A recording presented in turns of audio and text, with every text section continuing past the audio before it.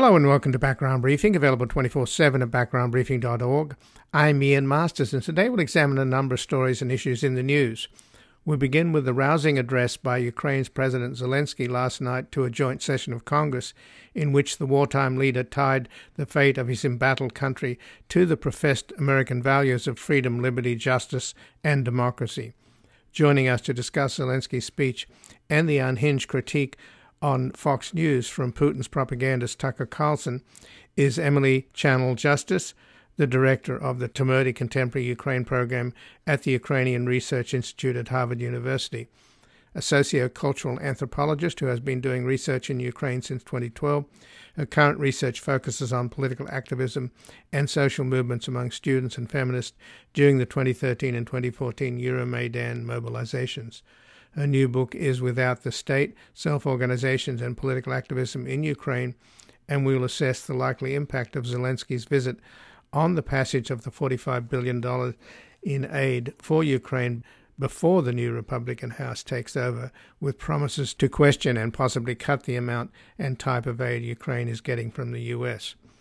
Then we'll get an update on the public release of the January 6th committee's much-anticipated report and speak with Jennifer Taub, a legal scholar and professor of law at Western New England Law School, who previously taught at Harvard Law School.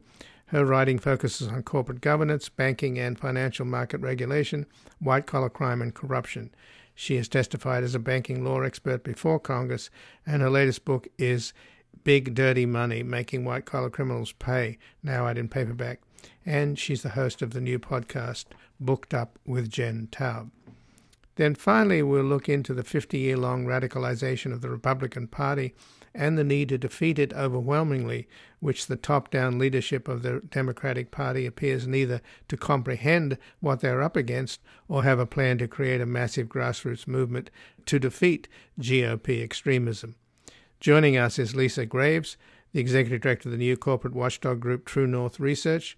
She has served as a senior advisor in all three branches of the federal government, a deputy assistant attorney general in the Justice Department, a chief counsel for nominations on the Senate Judiciary Committee, and as a deputy chief of the Article 3 Judges Division for the U.S. Courts.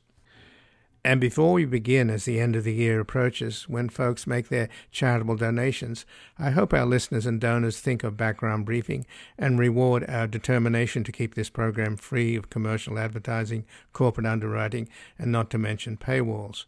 So if you're so inclined, please go to backgroundbriefing.org/donate or to our tax-exempt nonprofit foundation, publictruthmedia.org, where your donations, large and small, will enable us to keep offering Background Briefing free to the public.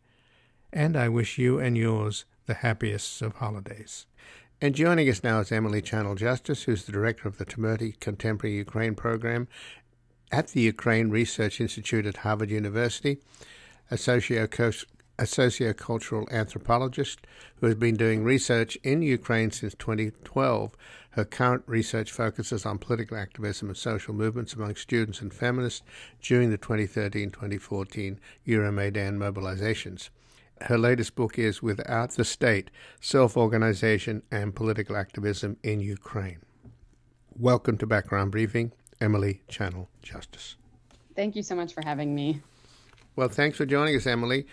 And what did you make of the speech last night by the Ukraine's President Volodymyr Zelensky to a joint session of the United States Congress? It was quite emotional, quite powerful, and there was, I think, 18 standing ovations at least. I thought it was fantastic. I really, I think Zelensky, he planned everything appropriately. He hit all the right notes. He expressed a lot of gratitude for how much the U.S. has helped Ukraine so far. This was really meaningful, I think, given how long this support has been going on. But he also asked for more. And he also, he was just yesterday, he was on the front lines in Bakhmut in eastern Ukraine, and bringing a message from the soldiers that he met with there. It was really, I think it was exactly the message that needed to be sent to the U.S. Congress. And in terms of opposition, I mean, in this new Republican Congress in about, 2 weeks away, there's obviously Tucker Carlson had a complete meltdown on Fox News last night. He had Tulsi Gabbard on, and he has been Russia's strongest voice here in the United States. He completely parrots the Kremlin's talking points, and he did so again and criticized Zelensky because of his attire, because he wasn't wearing a suit and tie. What's your sense of, obviously it was calculated on the part of both Biden and Nancy Pelosi to have this speech so that it could win over the Congress and put the pro-Putin caucus, if you will, in a difficult position. Do you think that was achieved? Well, I think the response that I've seen, it's hard for me to say if Zelensky, no matter his gravitas, no matter what he says, will convince those people who have, been basically bought off by Russia at this point. I think if anybody has been sitting kind of not maybe on the fence, but any congressional representative who at this point is thinking, I don't know, maybe it's starting to be too much. Those are the people I think he's won over. I think I read something to the effect of only 83 Republicans from the House of Representatives attended. There are certainly people who simply will not hear him out. And that has less to do with what he says than a position that they've decided to take. But in the sense of kind of keeping the attention on Ukraine, reassuring those senators and House representatives who have put so much into Ukraine, reassuring them that they've done the right thing and that Ukraine is doing the right thing with all of this aid, that was absolutely achieved. Well, Marjorie Taylor Greene, who's one of the most strident voices against Ukraine and who's completely follows Putin's talking points, she didn't attend, and neither did Senator Josh Hawley. And you mentioned there were others. But in general, it seemed to be sort of a love fest. He's obviously somebody that knows how to reach the American audience and touch some important buttons, even referring to the Battle of Saratoga in the American Revolutionary War. Yeah, that's, I think, something that Zelensky has shown us over and over again, is that he and his team of speechwriters really understand the audiences that they're talking to. And, referencing something that's deeply rooted in American history is really effective, and really pushing the values of democracy and freedom against tyranny. I mean, every American should be supportive of those goals. That's something that this country has fought against in the world for decades. And so I think he's really appealing to this idea that Ukrainians are the embodiment of the 21st century's fight against tyranny and autocracy and the fight for democracy and freedom. And so I think that this speech was certainly obviously tailored for the Congress, but I think it's meant to resonate with average Americans as well, who at this point, might be tired of hearing about Ukraine, might be starting to feel unsure about the U.S. continuing to support Ukraine. To have Zelensky come directly from the front lines in that battle attire, showing that he is here as a representative of the people of Ukraine. That's the kind of leader we should all hope to have if the situation were if we were in the situation that Ukraine is in right now. And that message, I hope, will resonate, outside of the walls of Congress. Well, I thought one of the more interesting remarks that he made was when he referred to the Iranians, their drone program, which is now apparently Russians are going to be manufacturing Iranian drones in Russia. And he was talking about the ties between Russia and Iran, and in particular Iran's export of missiles and drones. He said that they could also turn these weapons on your allies, and that was a clear reference to Israel. Did you think that resonated with the Congress? I hope so. I think this was a really smart point to make, because one of obviously this relationship between Russia and Iran's contributions in terms of boosting Russia's military and weaponry supply. There are many people, I think, in the U.S. who have fought for sanctions against Iran for a lot longer than they've even thought about sanctions against Russia. And so articulating, the context of we've been fighting against Iran and trying to counteract these types of military productions, in addition to, linking that to U.S. support for Israel. I think that was a smart move, and I hope that put it into a context for some of the Congress people who maybe have not put that together yet. So obviously the purpose of the speech to the joint session of Congress by Zelensky last night is to get the $45 billion package of spending for Ukraine, which is, it's not all for military. I mean, the country is being devastated. Its entire electric grid is being destroyed. So obviously economic assistance is also as vital as military assistance is. But the $45 billion is in this big NDAA package, $858 billion for the Pentagon. Representative Chip Roy of Texas is trying to stop the passage. I don't know whether he's able to do that. He thinks that if they stop the passage, then the Republicans take over the House, they'll have more leverage. What's your sense of whether or not, because obviously they need to get this package through before McCarthy takes over in the House, even though McCarthy himself, his position is not secure.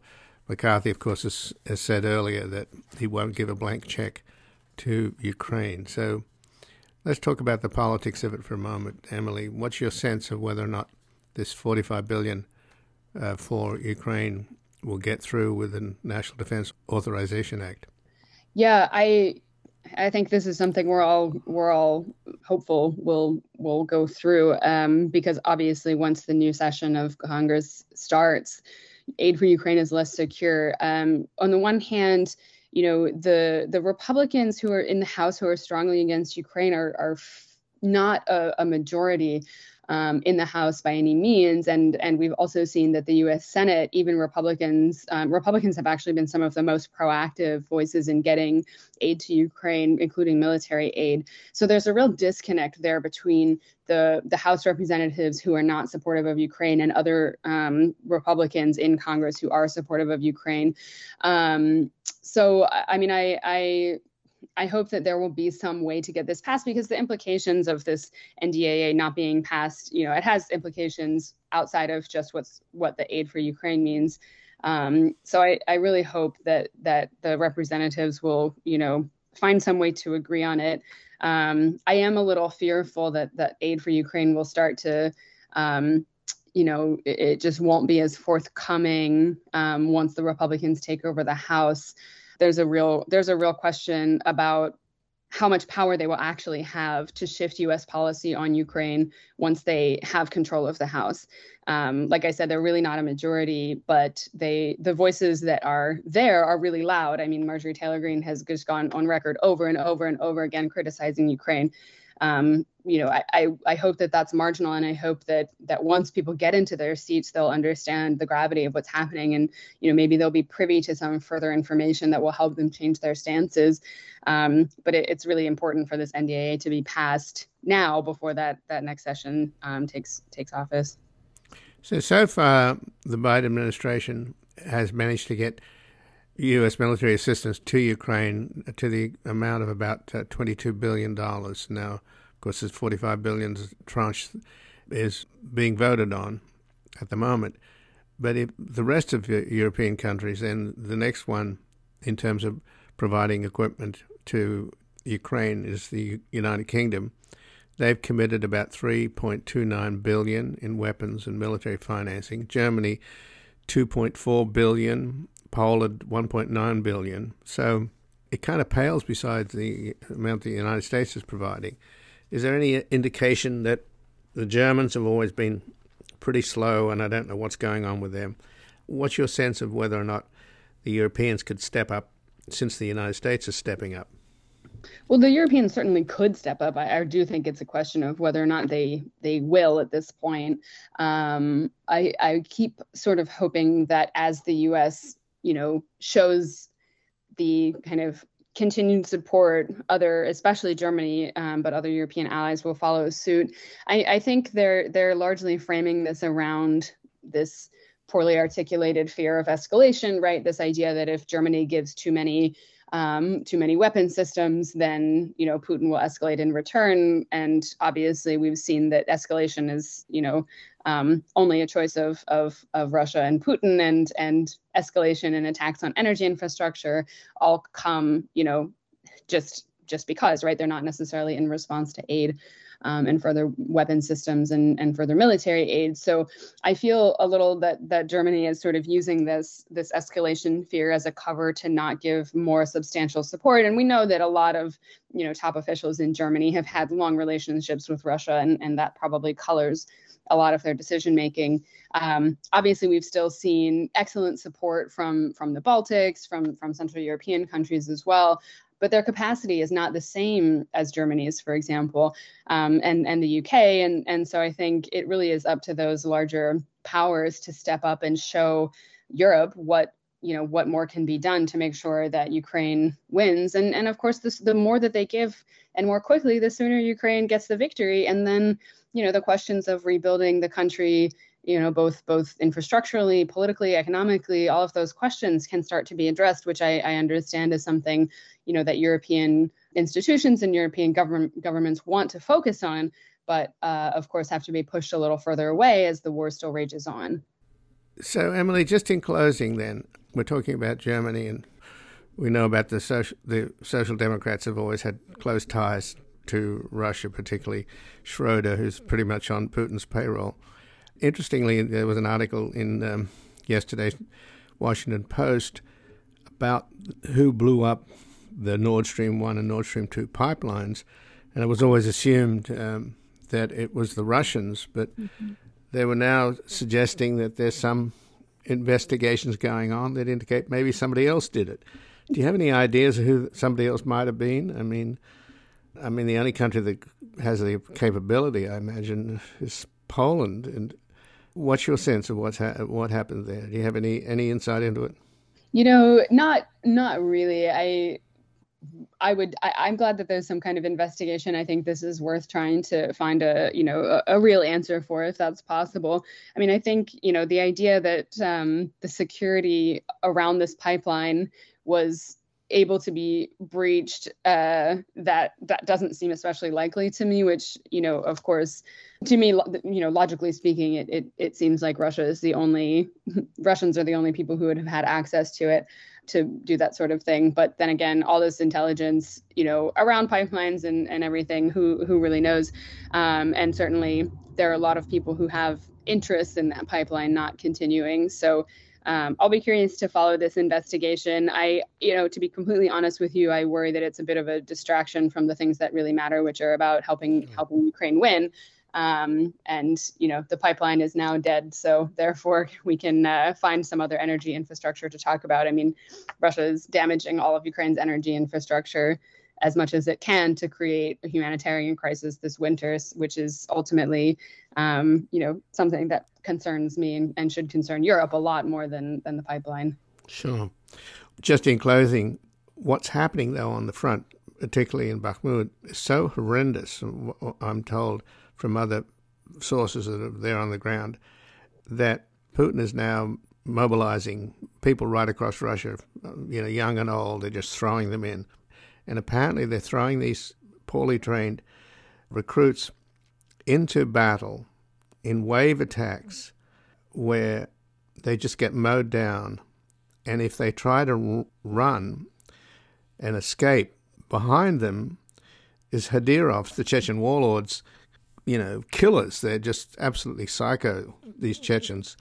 And apparently they're machine gunning the young Russians as they try to escape.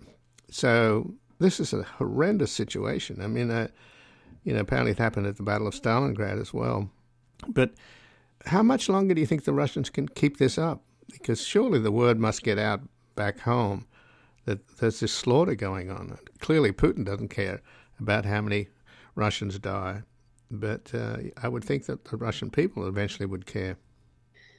I would hope so. I mean, I've heard that I've heard recently that there will be another call up of around 500,000 Russian troops from across the country. And as we know, in the first wave of mobilization, it was largely focused on the far east and the central part of the country. So, non-ethnically Slavic populations, more rural populations. Not this mobilization. The first one was not focused in the cities, so it wasn't the Russians who have the most connections with Europe, that sort of thing. Another 500,000 people is going to start affecting those urban populations, those people who so far have found it in themselves to stay in Russia, to support Putin. And eventually, the number of soldiers who have been killed, Ukraine claims that 100,000 Russian soldiers have been killed, which is more than, any modern war that Russia has experienced. You would think that eventually, families of those soldiers are not going to be able to support this war anymore. I don't know what the turning point is. I mean, I thought the turning point would have been the discovery of murders of civilians across Ukraine over and over again, but that clearly wasn't the case. So it's very hard to say what the turning point inside Russia will be. But it seems to me that these poorly trained, poorly equipped soldiers who are basically being used as cannon fodder, that's just untenable at a certain point. But we keep being wrong about what people will withstand and accept as part of the struggle to win this war. So I'm not totally optimistic that things will change, but I hope that they will. Well, Emily Channell Justice, I thank you very much for joining us here today. Thanks so much for having me.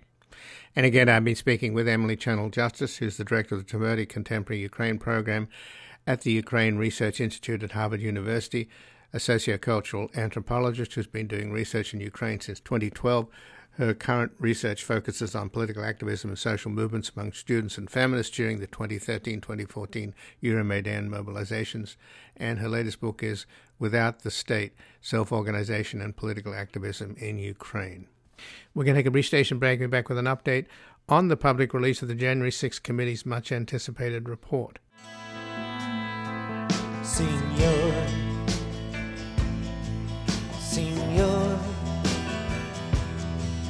can you tell me where we're heading? Lincoln County Road or Armageddon?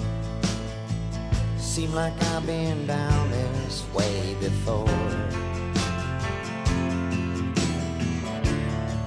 Is there any truth in that, senor? Welcome back. I'm Ian Masters, and this is Background Briefing, available 24/7 at backgroundbriefing.org. And joining us now is Jennifer Taub, a legal scholar and professor of law at Western New England School of Law, who previously taught at Harvard Law School. Her writing focuses on corporate governance, banking and financial market regulations, white-collar crime and corruption. She has testified as a banking law expert before Congress, and her latest book is Big Dirty Money, Making White-Collar Criminals Pay, now out in paperback. And she's the host of the new podcast, Booked Up with Jen Taub. Welcome to Background Briefing, Jennifer Taub. So great to be here, Ian. Well, thanks, Jennifer, and I'm glad you're not totally booked up. Otherwise, we wouldn't be doing this. And happy holidays to you and to our listeners as well. So I'm always astounded that when the insurrection happened, and you had people like Senate Majority Leader then Mitch McConnell absolutely excoriating Trump and telling the Democrats, you can put this guy in jail. I mean, I'm paraphrasing what he said, but he was really pretty straightforward. And even Kevin McCarthy spoke with outrage at what Trump had done. Why then couldn't they have done something? I know they did an impeachment, but it seems like they didn't strike when the iron is hot, when this absolute horrible crime was exposed and the criminal behind it was clearly culpable. What happened or what didn't happen? By they, are you talking about the Republicans in the Senate? Well, they obviously voted against impeachment. I just wondered whether there was another mechanism that could have worked when the momentum of outrage was not exploited and it dissipated, and then Trump turned around and made it all seem like nothing had happened. And half the country believes that nothing had happened. Yeah, I think a couple of things happened. First of all, they had their chance. Mitch McConnell should have whipped those votes to get the conviction for the impeachment, and then all you need is a simple majority for the second vote in the Senate to bar him from office. But he didn't do it. And I think he put his finger to the wind and he could tell the direction it was blowing. And Trump was still quite popular at the time. Sure, a few days after the insurrection on January 6th and maybe even into early February, but they didn't actually have the impeachment proceedings until, if I recall correctly, into February. And by then, they didn't want to rock the boat. I think that they knew that Trump was, again, still popular with the base and didn't want to lose primaries. I think they just hoped that they could somehow, kind of talk out of both sides of their mouth, not alienate Trump supporters, but have non-Trump candidates win in the primaries. And then somehow they thought they might prevail in the general. But, those Trumpers candidates won in some areas. And that's kind of why the Democrats held on to the Senate. But that's just the Republican side. I think on the from the sort of administration of justice, Mitch McConnell also did something there too. He used his power to slow down appointments. So we, on the Democrat side, did not get an attorney general in place until March. I don't think Merrick Garland was the right choice for attorney general. I thought, there were times when I thought he was doing something good, and that was when they began to announce a crackdown on white collar crime in the fall of 2021. But when in the summer and August of 2022, when he apparently must have known about and authorized the search of Mar-a-Lago for the documents that Trump was hoarding there. But until then, and even now, I see him as not the right guy for the job. But even so, without an attorney general in place, there could be no criminal action taken, no real investigation of what Trump did. So, you wait, and the moment is lost. Right. Well, here we are now, almost 2 years later, finally getting the public release of the January 6th Committee's much-anticipated report. There's been some stuff come out.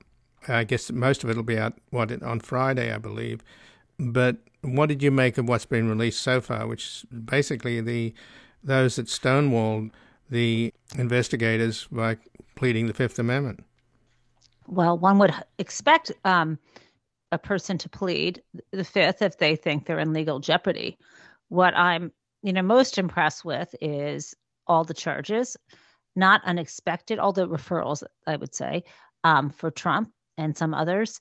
These are really very powerful statutes. And I think given the evidence presented, charges under all, or at least some of these would hold up an appeal. And you might remember they include conspiracy to defraud the United States, which does not mean fraud in the sense of monetary fraud, but it means to interfere with or try to defeat a lawful function of government. So that would be our election system. There's also incitement to insurrection is one of the recommendations. Another one is obstruction of a congressional proceeding. And the final one involves making a false statement.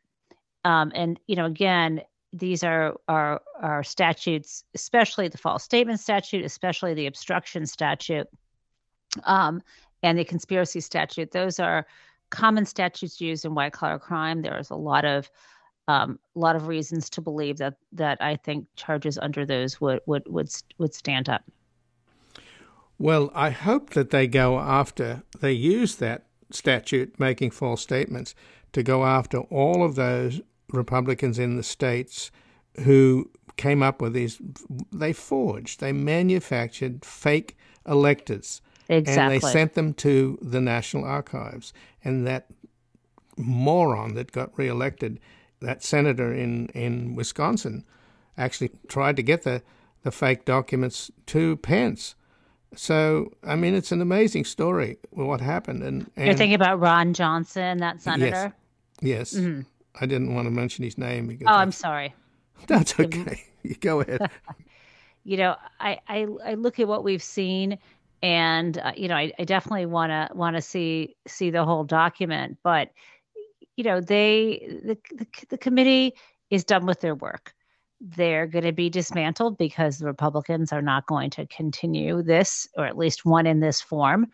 And now they've handed over with a bow a giant document, lots of interviews, and lots of legal analysis to the Department of Justice. And some would say, well, the DOJ doesn't really need that. Can't they do their own work? But I think it's pretty interesting. We saw an interview with the chairman of the committee, Benny Thompson.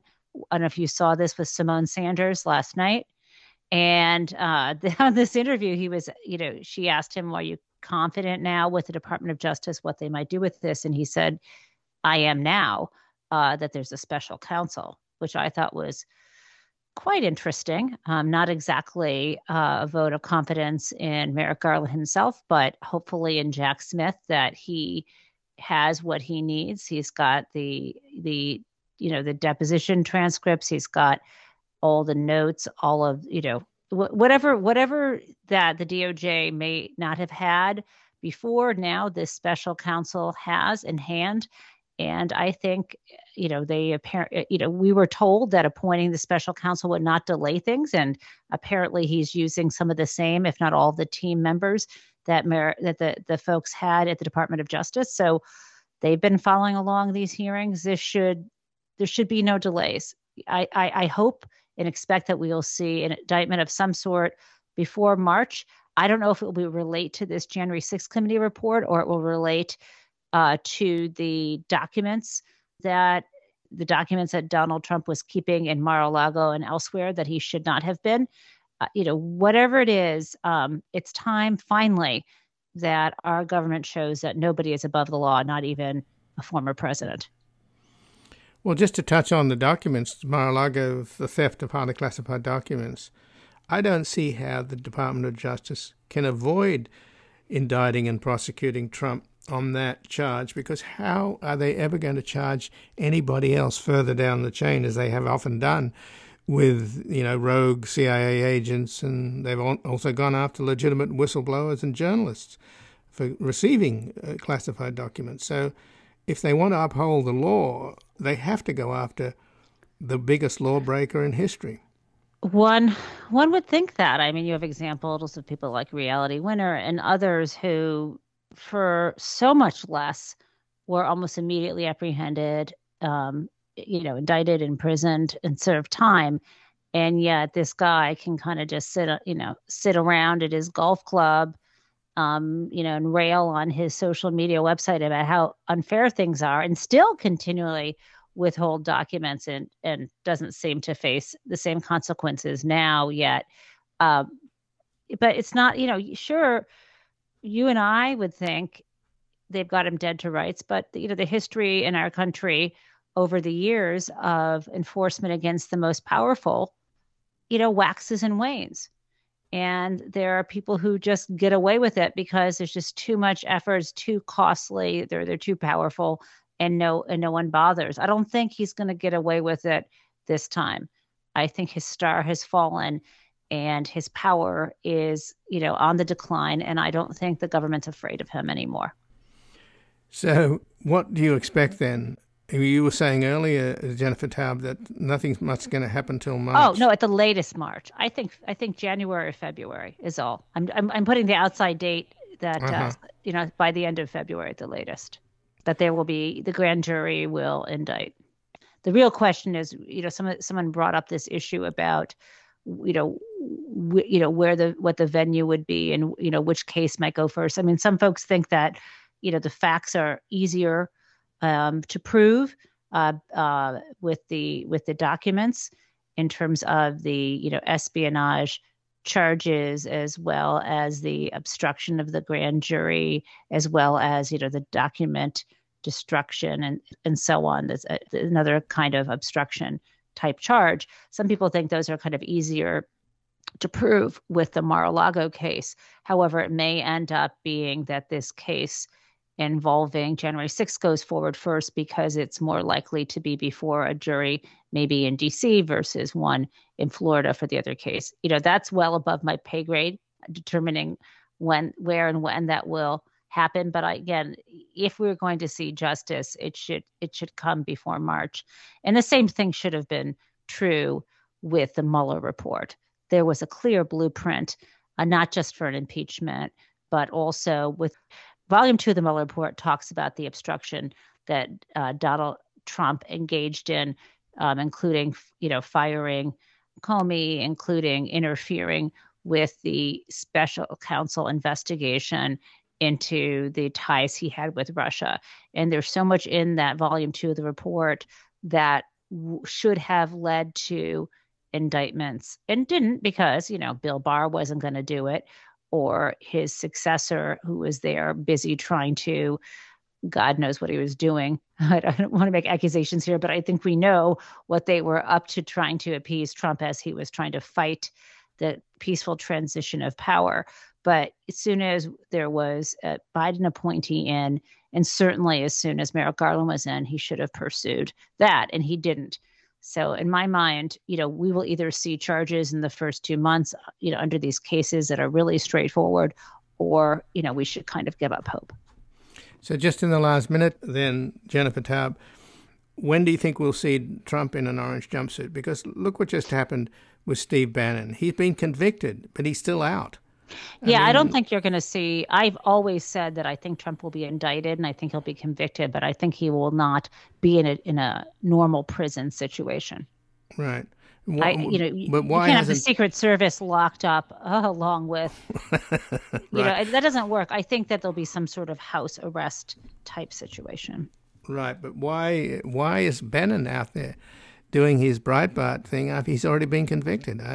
There seems to be a double standard. There's a lot of African-American men in jail without bail, Well, so I thought he had been convicted on the contempt charge. Right. I'm sorry, he's on it. He's appealing it. That's what it is. Okay. So yes, he was sentenced, but even so, once he's out, and because he's not considered a flight risk, so he will be out of jail pending. Similar to Sam Bankman-Fried, who is apparently not considered a flight risk, and is out on like $250 million bond, which only meant that his parents have to put up their house as collateral in case he skips town. Do you see something in common about any of these people, Ian? It's good to be white, male, and wealthy. I mean, that's just the way it is.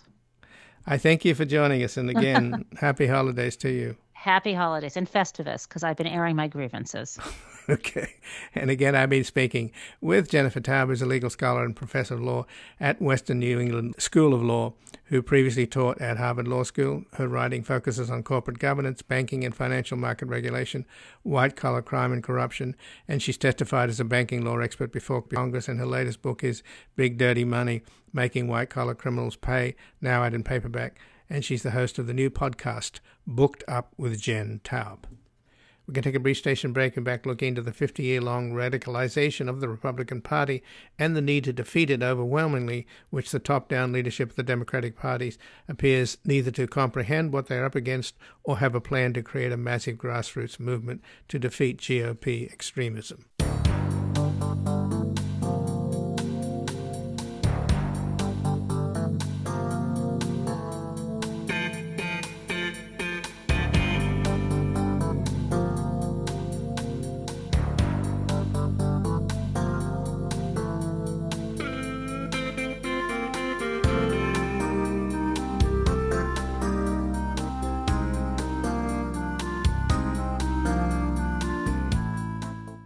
Welcome back. I'm Ian Masters, and this is Background Briefing, available 24/7 at backgroundbriefing.org. And joining us now is Lisa Graves, Executive Director of the new corporate watchdog group True North Research. She has served as a senior advisor in all three branches of the federal government, as Deputy Assistant Attorney General in the Justice Department, as Chief Counsel for Nominations on the Senate Judiciary Committee, and as a Deputy Chief of the Article III Judges Division for the U.S. Courts. Welcome to Background Briefing, Lisa Graves. Thank you, Ian. Thanks so much for inviting me on.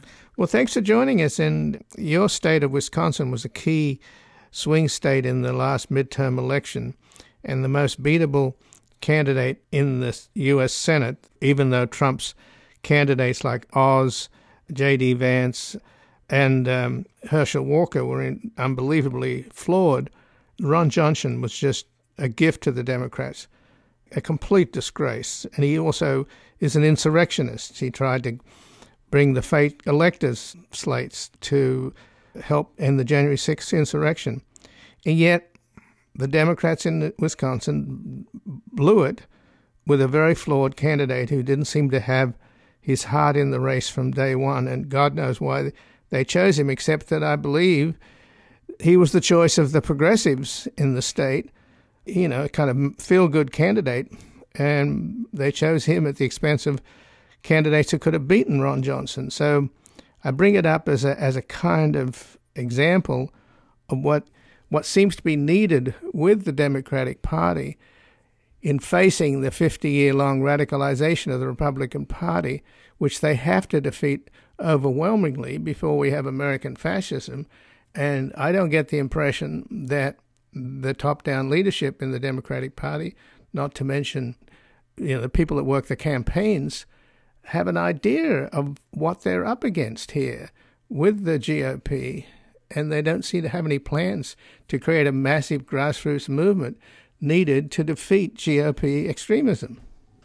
Well, I appreciate that intro, Ian, and I think, as you mentioned to me before, Thomas Frank's article or op-ed in the Times is really illuminating in terms of this issue of a lack of imagination, the need to have really strong grassroots movements, not squashed by a party, but really embraced. And I think that when I look at the landscape, it seemed like in Minnesota, for example, there was just a tremendous amount of success in the sense of both articulating a really positive progressive message and fighting back hard on the extremists that were running. And let me just speak about it in my personal capacity, not on behalf of my organization.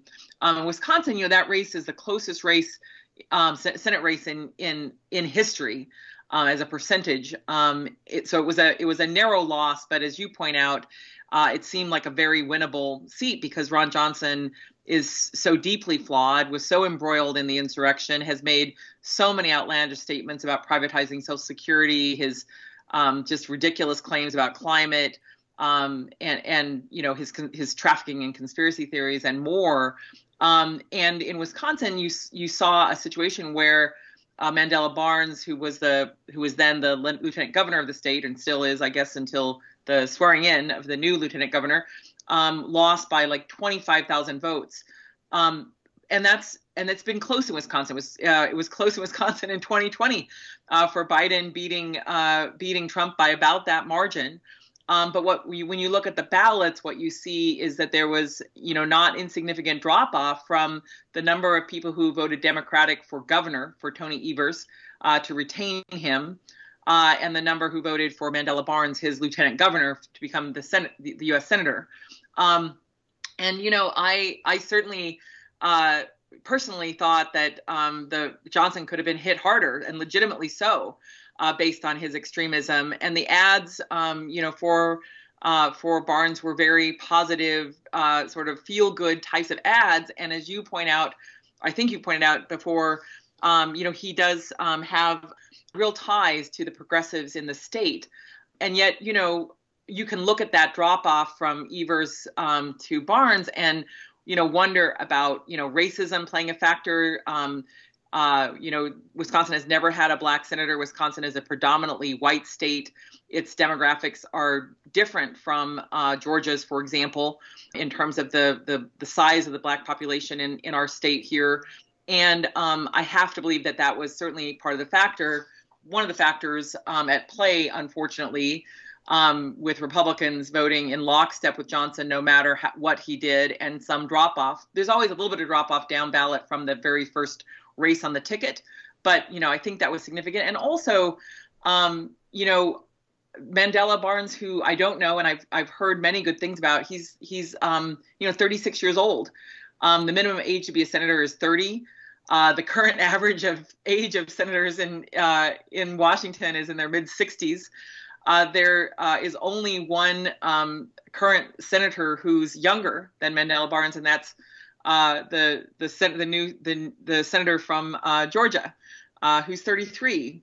Most of the senators who are even near that age are in their late 40s. And so you had a situation where the party ran a very young person who had served in the legislature for nearly a decade in the state legislature, who was serving as lieutenant governor, and the campaign presented him in, I think, very soft tones, whereas Johnson, I think, personally deserved a real shellacking for his extremism, and that was not seemingly a key part of those ads. But that's my point, Lisa. Look, you've got Trump and the Republicans. They have this mantra. They keep talking about the radical left Democrats. Well, where are the radical left Democrats? I wish there were some radical left Democrats. I wish they ran the party. They just don't seem to exist. Yet radical right Republicans are taking over the Republican Party, and they certainly are taking over the House on January the 3rd. So why can't the Democrats at least refer to the Republicans as radical right Republicans, which they are?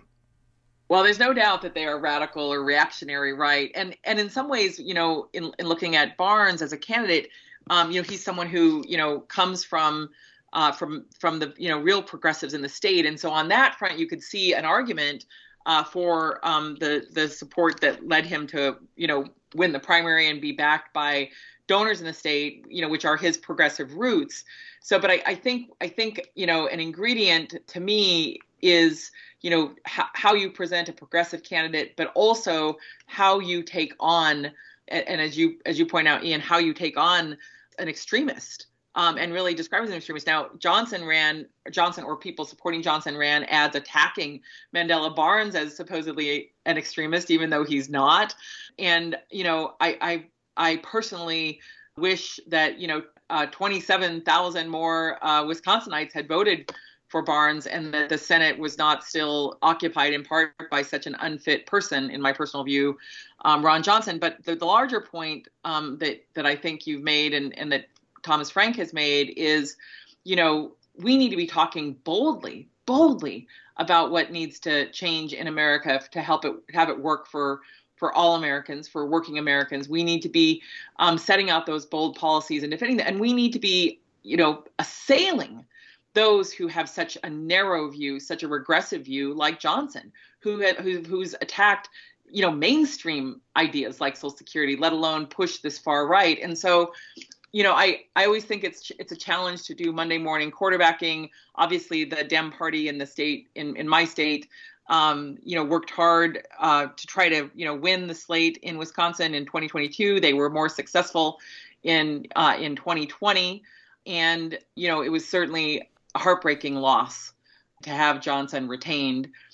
I also think it is a challenge to face an incumbent versus, the other sort of far right Trump Senate candidates who were challenging, who weren't incumbents themselves. There's certainly some power in that, but to lose that seat to Johnson by 25,000 votes is just a heartbreaker. And I'm sure that there are a lot of things that people probably think they should have done differently, including, could a different candidate have performed better in pockets of the state. You can see on the election maps that Evers, the governor, won Door County, won a couple counties on the west side of the state that didn't go for Mandela Barnes. I don't know what the ads were there, what the GOTV was there.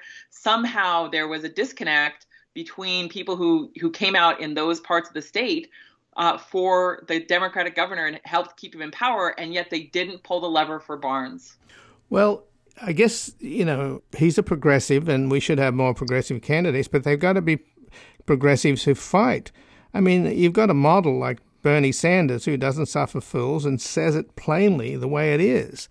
And it's just a messaging problem, a kind of caution, a kind of constipated centrism that is just boring and is completely inadequate to face the challenges of a neo-fascist radical right Republican Party. And, you mentioned the article by Thomas Franks at the New York Times, The Deadly Lack of Imagination in the Democratic Party. He points out that liberalism has won before. In fact, it wasn't that long ago when Franklin Delano Roosevelt's Democrats won 5 straight terms in the White House and controlled the House of Representatives with a few brief interruptions from 1931 to 1995. And one of the most alarming statistics that came out of this midterm, even though the Democrats did much better than expected and held off, at least they captured the Senate and narrowly lost the House, more Republicans voted in this midterm than Democrats did. So that the Republicans are not going to go away, even if Trump implodes and you end up with a really nasty little fascist like Ron DeSantis. The Republicans are going to show up in droves. Yeah, I mean, Ron DeSantis, despite the effort to peddle him as Trump light, is really Trump with a law degree. Someone who is probably more disciplined than Trump in terms of messaging, but just as extreme in all the ways that matter and that hurt, in my view. That's my personal view. And I do think, like you said, and Thomas Franks wrote about, this was in essence both a win for the Democrats and a stalemate, because so many Republicans came out despite the attempted coup, the violent insurrection, despite the just manifold lies, despite the tremendous lack of integrity. Again, in my personal capacity, to say of some of these Senate candidates like Dr. Oz, it's just really extraordinary that any of these races were even close, given what we've seen. But we also saw the Republicans and their infrastructure put substantial money into trying to blame President Biden for gas prices, even though he has, really almost no control over them here or abroad. We've got, the war, Russia's war against Ukraine. We've got, huge gouging by oil companies and oil execs. The problem isn't the gas tax. The problem is just this greed that has taken hold of so much of these corporations, where they are paying themselves so well and jacking up prices to the expense of the rest of us. And yet somehow the Republicans are able to spin that as Democratic policy, when in fact what's happened is that this donor class, particularly the right-wing donor class, has benefited so much from the Trump tax cuts, which were really the Koch push tax cuts, to put more money into the hands of these billionaires, and then they spend it in politics to continue to try to secure their policy. So there are huge problems facing our nation, including this continued propaganda that is being fueled and amplified by Fox and by these other right-wing networks that continues to mislead people. But you're right, there is an enormous need to capture the public's imagination with policies that really matter for people's lives. I do think some of those were reflected in the Build Back Better proposal from Biden, but key parts of that, did not succeed, did not go forward, in part because of intransigence, lockstep intransigence by Republicans, and then by the efforts of two I guess now one former Dem and another wayward Dem in Joe Manchin. And it's just so frustrating to see such a clamoring for change, including, as Franks points out, and you and I have talked about before, how much people wanted real economic change in the aftermath of the Wall Street meltdown in 2008. And instead, what we got was, Wall Street working closely with the Treasury Department to save Wall Street, not Main Street. And so, these sort of so-called neoliberalism policies of the Democratic Party that continue to cater to Wall Street rather than hold them accountable are a huge problem. But also a problem is the fact that talking about the fascism that's rising in the U.S. is not part of the political discourse every single week. Biden's speech on that issue in Philadelphia was enormously important, but it should have come sooner and should come more often. The January 6th committee's work is tremendously important, but the Republicans are about to mothball it, and we don't know what's going to come next in terms of the Democratic leadership keeping this issue on the minds of people about how close we've come to losing our democracy and how close we remain to losing our democracy and the rights and freedoms that it protects. Well, just in closing, Lisa Graves, I mentioned Bernie Sanders as a kind of model of a fighting progressive as opposed to a passive progressive. I should also mention John Fetterman, who won in Pennsylvania, even though he had a stroke. He's a perfect example of the kind of candidates I think the Democrats need. So the candidates are out there, just the party leadership and this party strategists are just woefully inadequate and don't seem to understand what they're up against. And I hope somehow or other there's a wake-up call, because it's going to require a massive grassroots movement to overwhelm the rise of American fascism. It really is going to require a tremendous grassroots movement. And when you look at that Senate slate that's up in 2024, what you see is a repeat of 2018, where almost all the Republican Senate seats are safe. Basically, it's theoretically the most at risk is Romney. That's how safe those Republican seats are in that cycle in 2024. And so many Democrats are up for election. There's going to be a huge amount of money spent to try to remove them from office, to continue these smears, to push these extremist candidates into power. And obviously the presidential is going to be significant. I am hopeful that, and this is sort of definitely lemonade, that this terrible Supreme Court, which is on such a path of extremism, will help somehow help have a rebound effect like it did with the Dobbs case, in terms of how the decisions it's about to issue, which are so likely to be so extreme along this same path that this faction that Trump and Leonard Leo and dark money installed in the court, that the path they're on to basically destroy 20th and 21st century precedents that protect people's rights, and that couldn't help people wake up more people wake up to what's at stake and the need to be engaged for the sake of our future. But it's going to take a lot of work at the grassroots level. And I do think people like Mandela Barnes, who have, deep progressive roots, are key to that effort. And it's also a question of, like you said, Ian, how hard are we pushing back on those opponents who are so extreme? How willing are we to speak the truth in every form about how extreme those individuals are and the agenda that they represent, what that means for ourselves and for our future. So I'm with you on a straight talk. I've always been a fan of Bernie's and his straight talk. I think we need more of that kind of straight talk about our economy and so many other issues at all levels of policymaking. And so, I'm worried, but I'm hopeful. Well, Lisa Graves, I thank you so much for joining us here today. Okay. And happy holidays to you, Lisa. And happy holidays and happy New Year to you also, Ian. And again, I've been speaking with Lisa Graves, as Executive Director of the new corporate watchdog group True North Research. She has served as a senior advisor in all three branches of the federal government, as Deputy Assistant Attorney General in the Justice Department, as Chief Counsel for Nominations on the Senate Judiciary Committee, and as a Deputy Chief of the Article 3 Judges Division for the U.S. Courts. This has been Background Briefing. I'm Ian Masters, and I'd like to thank producer Graham Fitzgibbon. And to help us sustain this program into the future and assure it remains free to all, please take a moment to support us by going to backgroundbriefing.org/donate or publictruthmedia.org, where you will find our non-profit Public Truth Media Foundation, where your tax-deductible donations, large and small, keep us broadcasting.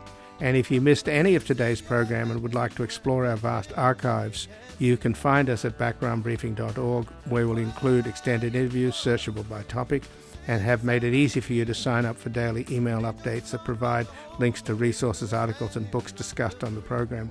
Also, you can find links there to subscribe wherever you get your podcasts, and we also encourage your ratings and reviews on these platforms. Find us on Twitter and Facebook at Ian Masters Media. And please do help us reach more listeners by sharing this program with friends, family, and colleagues. And I'll be back again on Sunday with another Background Briefing at backgroundbriefing.org. Bye for now.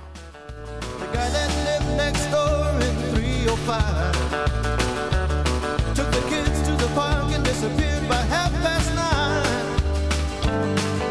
Who'll ever know how much she loved them so? That dark night alone in America. A quiet voice singing something to me.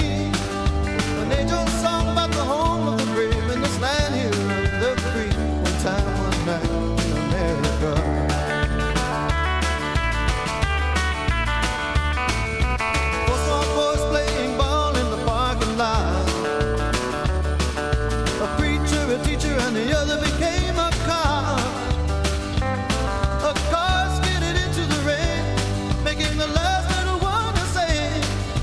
One more light goes out in